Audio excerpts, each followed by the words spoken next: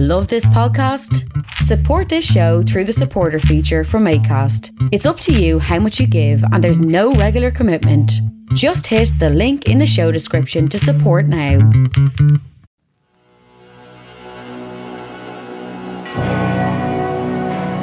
Pentagram, dedicated to Henry Foreman. In the years of the primal force and the dawn of terrestrial birth, men mastered the mammoth and... Good afternoon, good evening, good whatever, good whomever, good however I may find you. This is Alan Averill. This is Agitators Anonymous. I am just a singer in a heavy metal band trying to make some sense of the things I do not understand, which is most things. And as promised last week, this episode is going to be about the Haitian Revolution.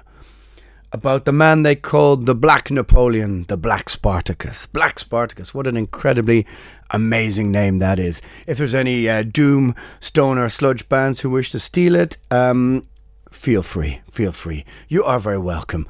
I'm not sure if you're going to actually be listening to Agitators Anonymous. If you are in a sludge band, who knows? Perhaps you are. But this is episode 170 something or other in the grand scheme of things. Does that make this... are we now a teenage podcast? Are we approaching middle age? I don't really know. It's certainly clear that most podcasts don't seem to last more than a handful of episodes. So this puts me ahead of Harry and Meghan, I guess, to have reached the grand old age of 174 or 175.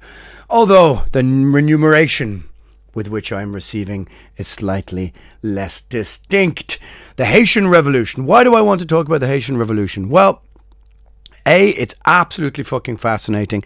It is so interesting. But also that the themes are on the new Primordial album. The themes of revolution, of rebellion, of resistance.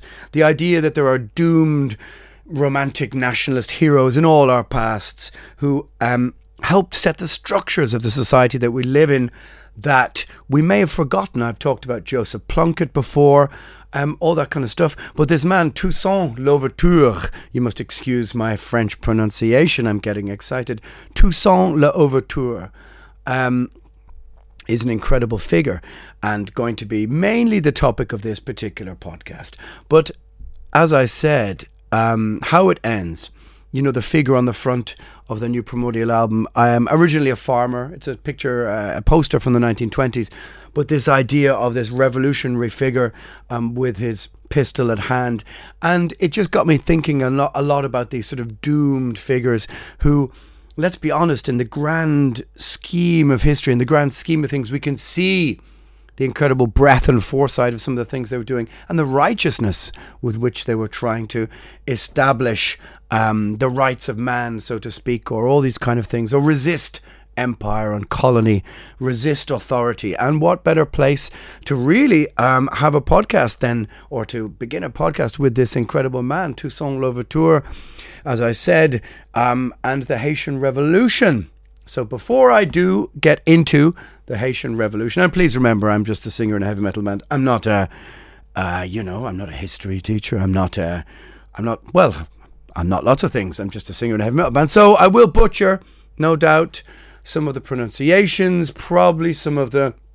I've got my whole... In front of me here is just a panoply, could that be the right word, of notes, of random scribbles. And as anybody who's seen my handwriting, they will know that you need some sort of special code to break that key, but I'm going to do my best to try and tell the story of the Haitian Revolution and set it in the context of there's going to be some dark stuff in the context of slavery, in the context of the 18th century, in the context of colony and empire, and all this kind of stuff, because most of us have an image now of Haiti, I suppose, as post-earthquake image of an incredibly poor and violent, war-torn sort of island, and I think for me, at least, it was in the one of the first things I knew about Haiti was back in the day when that movie, The Serpent and the Rainbow, came out. Maybe you don't know that. It's a 1980s horror movie.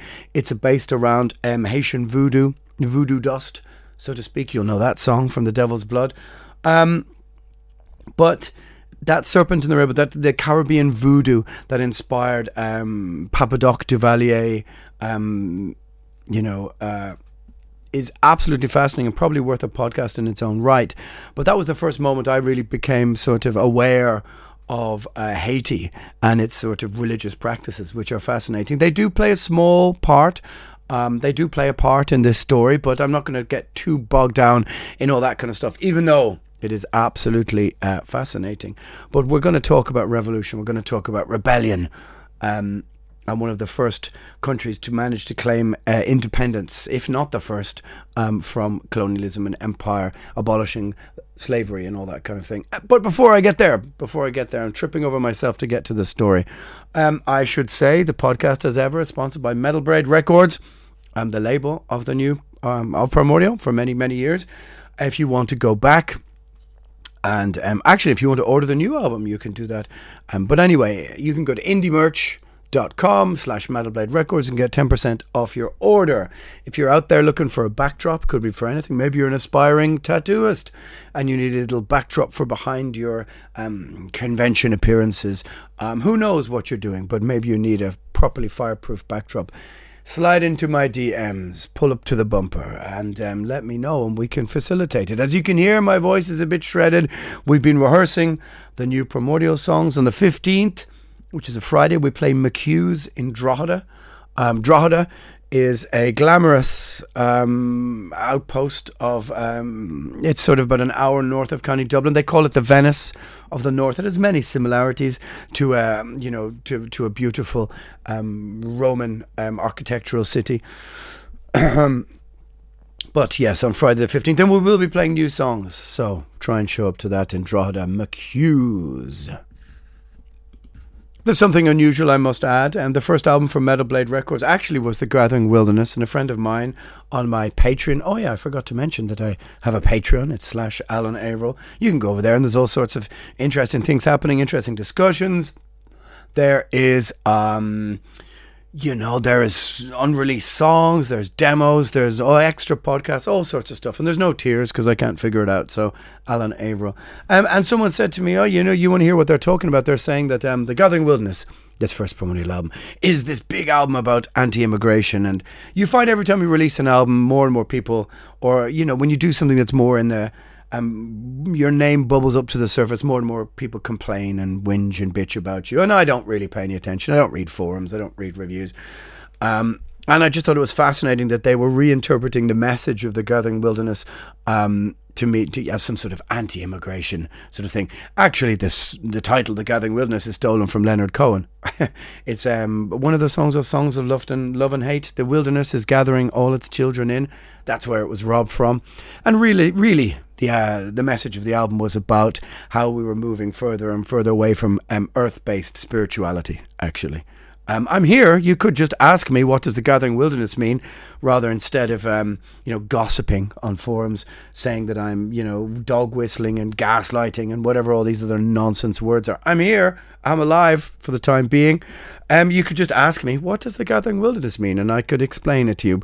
But chances are that would make you adjacent to someone else. And you might say, well, you're not telling me the truth. Of course, what you're saying is actually what I'm saying is what I'm saying. And that's what The Gathering Wilderness is about. And the title is taken from Leonard Cohen. Anyway, there you go. Let's get into this. The Haitian Revolution. Let's paint a little bit of a picture about Haiti. You can go on Google Maps now and have a look where it is. It's in the Caribbean. And back in the day, in the 18th century, it was one of the richest islands in this whole region. It was the center of a huge slave trade. It was there was huge gold deposits, coffee, indigo, sugar. 60% of the world's coffee at this time, let's say in the 1770 or so, was coming from Haiti. 40% of Britain's sugar was coming from Haiti. So this was one of the most important trading posts in the Caribbean. And that's what sets it so incredible. It sets the story so it's such an incredible story when you actually really, really get into it. But the population at the time, we're talking about 1770s, 550,000, which was about 500,000 slaves, and then a sort of upper class, what did they call them? The Grand Blanc, And then the affranchis, who are, I suppose, the sort of mulatto class, is what they call them. I'm not sure you're supposed to use that word anymore, but we are talking about something from the 1770s here. And they ruled over a huge population of slaves. And to set this in context of where the world is at the moment, there is a, how can we say? There was still monarchical rule. We're, we're 30, 40 years before the Industrial Revolution, but there is something looming on the horizon called the French Revolution. There is something fermenting within society in that working class people, in that slaves, in that this sort of underclass of society are beginning to revolt. We've moved past sort of 17th century, middle-aged politics, whatever those might be. And the society is beginning to, I suppose, resemble some of the more civilized, and I use that word very, very loosely, elements that we have today. And the French Revolution ends up playing a huge part in this story. But let's go back to, I digress. I'm getting excited because I want to get the story out there. Our hero, called Toussaint Louverture, who in the grand scheme of history can really be defined as having a very broad and informed view of the society that was going to come after him. But they called him the Black Napoleon at the time. But he's a kind of true rebel. But he became ruler of a society that basically had enslaved him previously. He actually had a plantation. He had some slaves himself, but I think he's widely considered one of the greatest and the most unsung black revolutionaries of history. Now, Port-au-Prince, actually Haiti at this time is called Saint-Domingue. Our hero was born in 1741, and he really only came to prominence at the age of 50, which is quite incredible when you really think about it. At the time, life expectancy of a slave on Saint-Domingue was 21 years old. Can you imagine the darkness and the grim life that people had? But Toussaint, he had learned French at this time. In 1776, he had been granted his own freedom, and he had begun a plantation of his own. He'd had slaves of his own. And at 1791, and that's an important date. Actually, 1789 is a very important date, but 1791, he's at age 50. And news of the French Revolution in 1789, the radical revolution that changed the nature of our history, was beginning to really disseminate amongst the population of Saint-Domingue. And 1791 is kind of one of the most important moments in the history of Haiti, I think. There is this thing called the Declaration of the Rights of Man, which is enshrined in the French Revolution, basically declaring all men equal. It's obviously a little bit vague on how this affects slavery and women and all sorts of stuff, but that's the fundamental principle, and it began to gestate, began to move through society. It's in an incredible way, and like I said, it reached Saint-Domingue, it reached Haiti, and on August the 14th, 1791, there was an uprising in Haiti. Slaves rose up against their slave owners. There was incredible bloodshed, incredible brutality, and so the story goes, there was a huge voodoo ceremony, and the witch doctor of the time proclaimed that this is what they needed to do. There needed to be this mass uprising, and the slaves started revolting, killing their masters. There was hanging, there was bloodshed, there was massacres. The history of Haiti, there's this primordial song, No Nation on This Earth, which is kind of really written about things like this, where it's like, tell me what nation on this earth is not born of tragedy. And of course it was written, I suppose, with Ireland in mind, but it was really written about all small nations who suffered at the hands of colony and empire. And you really have to place this Haitian uprising in the context of the time. I mean, we're still talking about the age of slavery, the age of colony, the age of empire. But you ask, where is Toussaint? Where is this hero of the time, or the leader of the moment? And he had shipped his the Dominican Republic is the other side of the island of Haiti, and he had shipped his family there. He had shipped the white slave owners who had freed him off to America, and sort of prepared himself for taking center stage in this dramatic, bloody theatre that was unfolding before him. And so the whites, the white colonizers, they retreated to the south of the island, leaving Toussaint leading this army. First, he had 600 soldiers under his command, and this swelled to 4,000 soldiers as his ability in the battlefield began to be noticed, and it was clear that he became this sort of de facto ruler, this de facto leader, and. So to put this in some sort of context, the post French Revolutionary Europe, both the Spanish and the English saw the French as weak at this moment, and they decided to also send military to Haiti to attack Haiti, or to occupy areas of Haiti, because don't forget, the Dominican Republic was called San Domingo, which was in Spanish control, and there's no way that at the time the Spanish were going to try and abolish slavery. In fact, they were very much part of that exercise. So Toussaint fought this kind of bloody civil war against the French, and he fought them. He fought them literally to a standstill. He literally defeated the French on the parts of the island that they were fighting on. They retreated.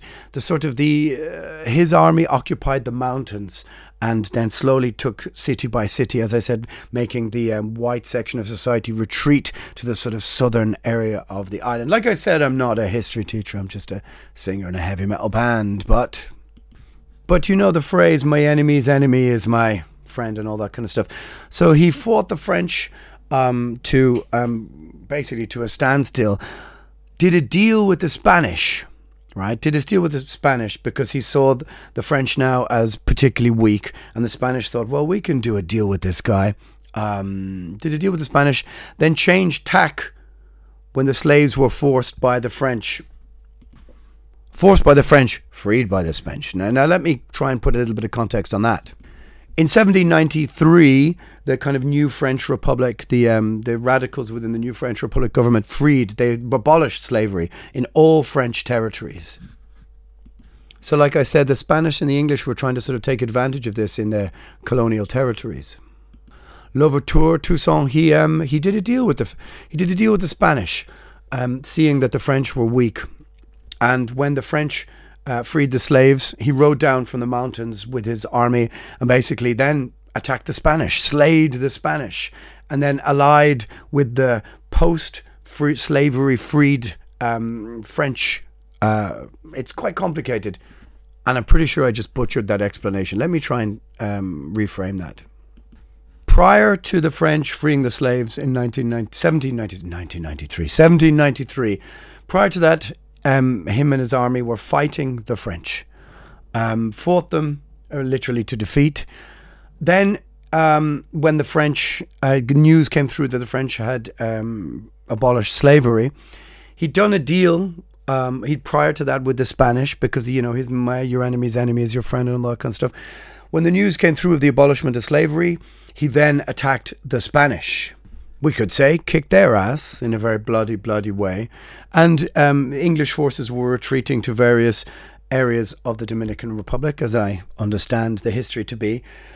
So then he allied once again, with the French, who kind of thought, well, we don't really have much of a choice here. It's either that or the whole thing is going to end pretty poorly for us. There was also a Polish contingent there. Quite what they were doing there, I don't really now know. So then he attacked the British. So even though I butchered that explanation, and beat them. So basically this revolutionary army in Haiti fought the French, Spanish and the British. Think about that. Actually fought three colonial powers and removed them from the island of Haiti, more or less, and declared independence. It's really quite staggering, quite incredible when you think about it on those terms. And the only colony to do so. And here is where some of his, I think, his sort of greatness appears from, or some of his, the kind of the mythology that surrounds the man, is that after fighting Haiti to independence, there was no reprisals. He didn't go after, him and his army didn't go after the plantation owners, didn't go over the small but white minority who were left there. The idea was to have reconciliation. The idea was to invite the plantation owners back to the land so as to keep crops moving. And he instituted a concept of color blindness. There were new laws. Workers received wages for 2 years working on the plantations, and the idea was they would be freed after that. And this is why he kind of appears as this this sort of statesman, which is a word that you don't get often used back then, especially considering the sort of humble origins of where he's come from, and the bloody civil war that had preceded this. You would imagine that retribution would have been on the mind of almost every single ruler who came to power in such a way. But this is what he tried to resist, as if he had some sort of knowledge of the next 100-200 years that were going to befall Haiti. But he also has this sergeant or this general called Jean-Jacques de Salon. Again, I'm going to ruin these French pronunciations. Who was like his iron fist, like his bloody right hand man, who went in and just murdered and massacred in the south and brought the French under heel and all that kind of thing. And he'll kind of become important in the next couple of years, because he will sort of gain control over the situation and install himself as a military dictator. But also from the other side, the truth is, I suppose, not the truth, I mean, I'm just looking back over the history books and that kind of thing, is that many of the people who'd been freed from slavery then found themselves working back on the plantations, paid meager wages. And there was an awful lot of the sort of relatively altruistic, you could say, society that Toussaint envisaged didn't really come to pass completely. Of course, the gains, the political gains, the concept of freedom itself and emancipation are absolutely incredible things. But he also did some very odd things. I think it was a case of, but freedom in name. He also installed himself as a kind of dictator for life, but at the same time you have the Americans coming in. He also kind of gave the Americans a bit of a shove off in the next, or the Haiti did in the next 50 to 100 years, which is quite incredible. They kind of sort of staved off 4 different empirical colonial nations who had aspirations of taking over this sort of rich land.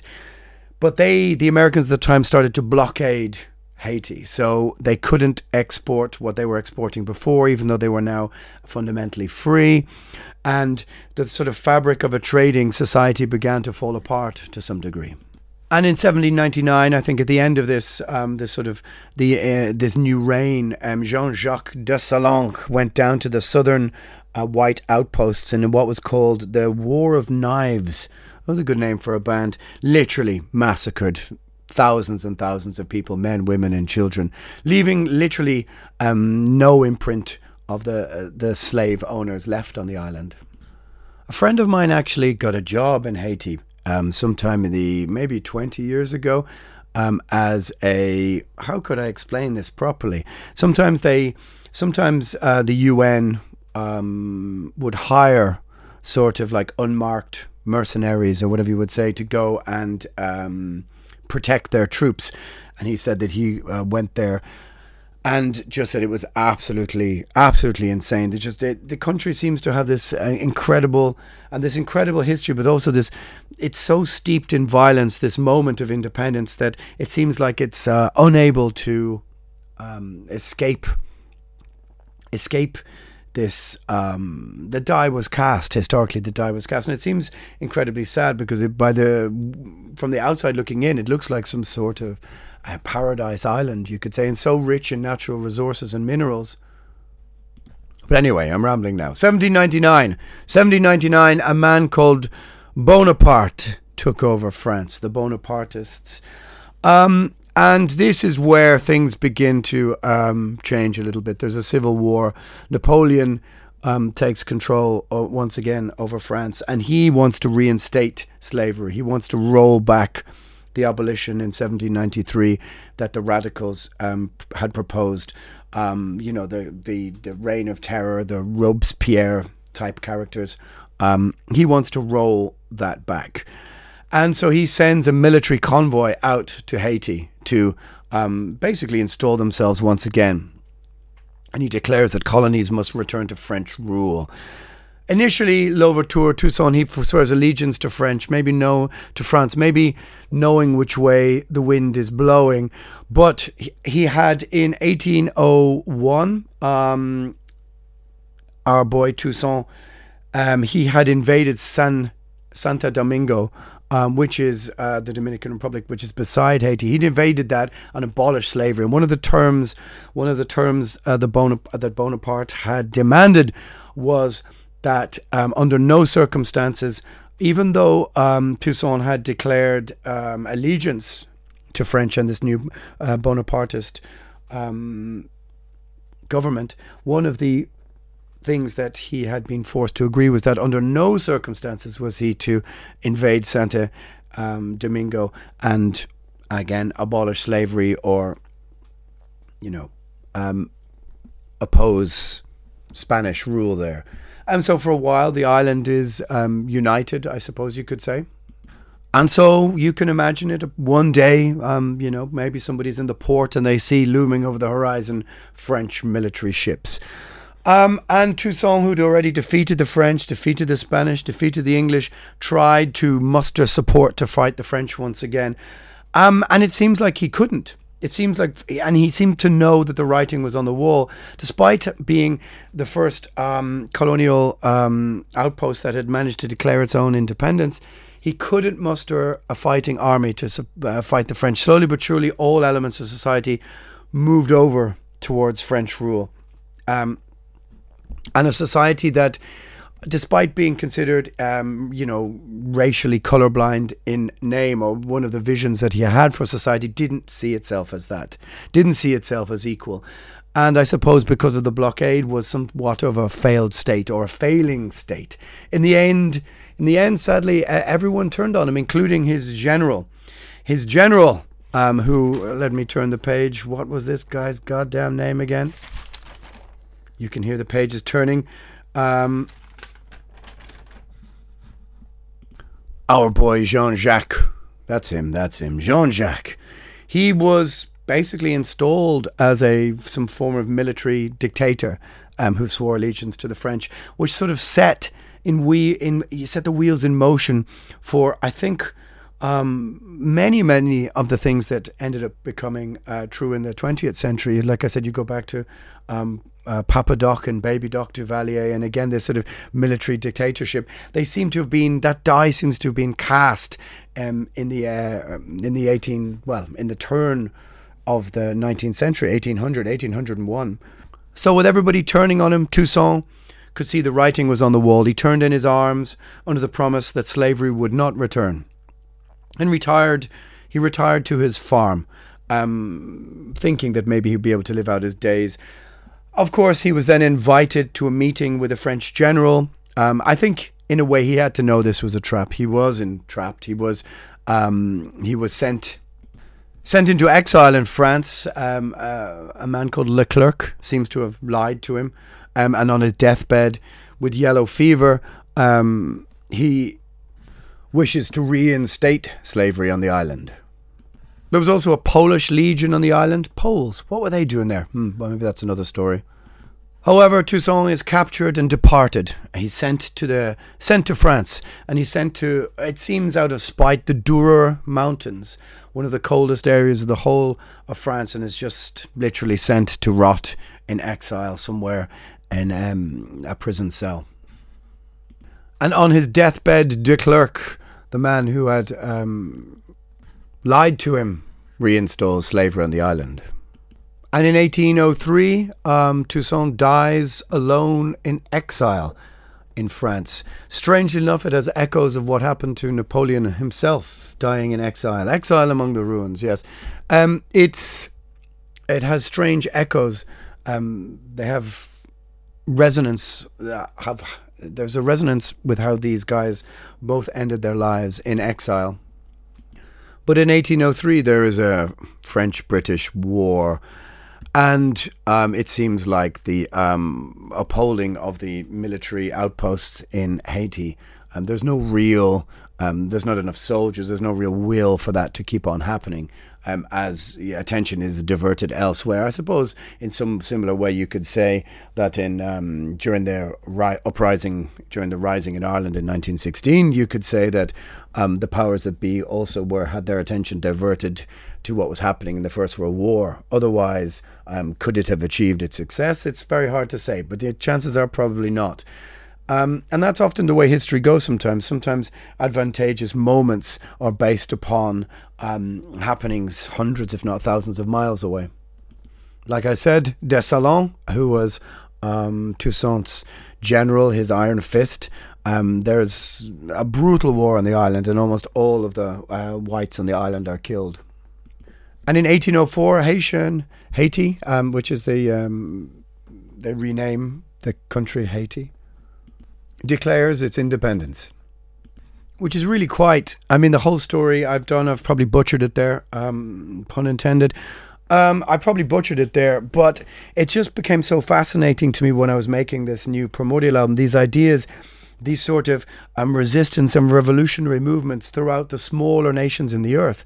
Those ones that have resisted empire and colony, and the sort of these unsung heroes become who were doomed maybe from the very start. And in the breath of history, you can see how doomed they were. But their ideals or the things that they gave their lives for seem to live on. And in this respect, it seems like an incredible visionary that he was, Toussaint, because the idea that you would gain independence of your country in such a brutal way, having literally become the first new nation that was born out of slave rebellion and owned by slaves, to then say, well, we're going to install laws based on reconciliation, not reprisal, I think is quite incredible. Now, of course, in the fullness of time, you realize that it didn't quite happen like that. But this idea of sort of trying to create a colorblind statutes, colorblind society has echoes that you can see in, Martin Luther King in his famous speeches and all that kind of thing. You can see why Toussaint became a sort of inspiring figure to elements of the Black Lives Matter movement as well. Because of the simple fact that here is a man who came from nothing, came from humble beginnings, and literally took on all of the great empires of the world at the time and defeated them all in order to claim independence. It's a story that is singular only to the island of Haiti in this respect. But it does make you wonder if having the formation of your society forged in such incredible bloodshed and such incredible violence, if this had sort of formed a historical trajectory that the island never quite really managed to get off. Of course, you have to mix in natural disasters. We've all heard of the earthquake. There's hurricanes. There's all sorts of other things that have ravaged the country. But it's clear probably that in back rooms, in many, many places, in London, in Paris, in Washington or something or other, there were moves against this early Haitian independent state, against the island, against its ability to export and import goods, and there were tariffs placed on the island. And you could probably say that the island's poverty of the following 150 years was probably linked directly to that rebellion. Now, maybe that's a jump to make. I'm not really too sure. But it would seem that almost Haiti was ahead of its time, a precursor to the emancipation laws and the end of slavery, but a very bloody, violent precursor that sort of made Haiti into some sort of testing ground, some sort of experiment for the next 100, 200 years that you can still look at. I don't know if any of you probably watched some of those, I guess they're called like Indigo Traveler, or those guys on YouTube, those YouTube men and women who go to all sorts of crazy parts of the world and just basically are sort of like, they don't call it dark tourism. I'm not sure I believe that Netflix series, but certainly they go to war-torn, poor, ravaged countries in the world and try and show you some of what life is like there. And if you've watched some of the ones from Haiti, it seems like a very violent and lawless place altogether. I've never been in the Caribbean. I've been in Honduras. in a moment where they literally told us when we were at the hotel, like, you cannot leave. You can't go to the corner to buy, whatever it is you want to buy, cigarettes or alcohol or whatever it is you're going to buy. You just can't go anywhere. There was dudes with guns on every street corner. You saw every now and again a military truck would go past, and, with just guys with machine guns everywhere.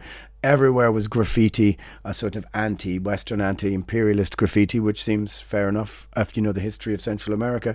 But it certainly seemed a lawless and reckless and wild place to be, that at any moment you got the feeling could descend into violence. And if that country is reasonably stable compared to Haiti, then one can only imagine what it's like in Port-au-Prince. I don't know if I have any listeners in Haiti, do I? I certainly have some listeners in some interesting and curious places, because you can see the statistics. I think one time when I was particularly bored in lockdown, I went through the list of the top 40. That must have been an exciting episode for people to listen to me going in at number 27, blah, blah, blah. But being fascinated by numbers and statistics, it wasn't hard to see why someone who is probably, let's just call me obsessed by numbers, would want to do that as a podcast. But it seems that Haiti, for being this daring kind of country, kind of paid the price for some of that in economic ways. But it doesn't change the fact that Toussaint Louverture, the man they called the Black Spartacus, like I said, what an incredible name that is, the Black Napoleon.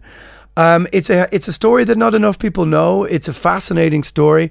This is a man who came from humble origins to the age of 50, took over an army, fought the French, fought the British, fought the Spanish, gave the Americans a bit of a shove. Well, he was dead by then, but his country did. And was declared independence in the face of colony and empire, abolished slavery.